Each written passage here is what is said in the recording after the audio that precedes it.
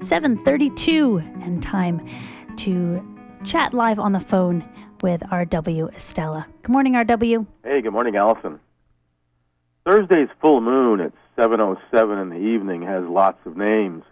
Among them, the grass moon, the milk moon, the planting moon, and the flower moon.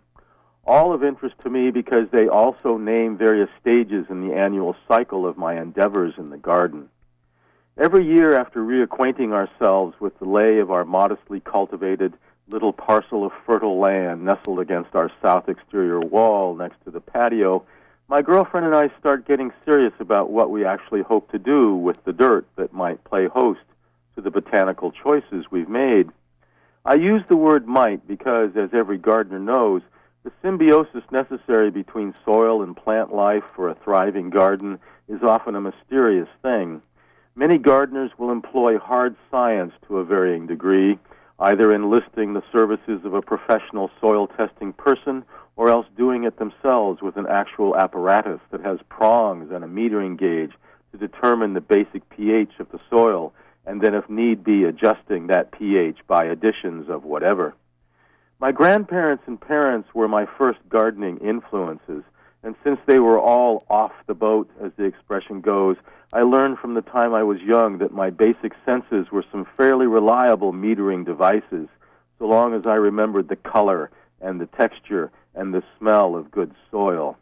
This is where those first two names of May's full moon come in, grass and milk.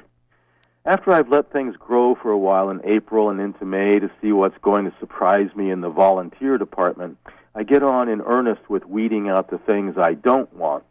Meanwhile, out at a local dairy farm I've dealt with for many years, cows are diligently eating grass and making milk and creating manure, the latter of which ends up on a pile that ages for several months before I retrieve it at $10 a pickup truck load, one load per year. My old world ancestors taught me at a young age that grass-fed cows make some of the best all-around fertilizer available. Tilling enough of it on a regular, that is, annual basis into just about any soil will make a growing medium that almost anything will want to grow in. Such has been my experience at any rate. That brings me to the planting moon. A Puerto Rican woman we know from Lubec, Maine, firmly believed that planting must be done on the full moon.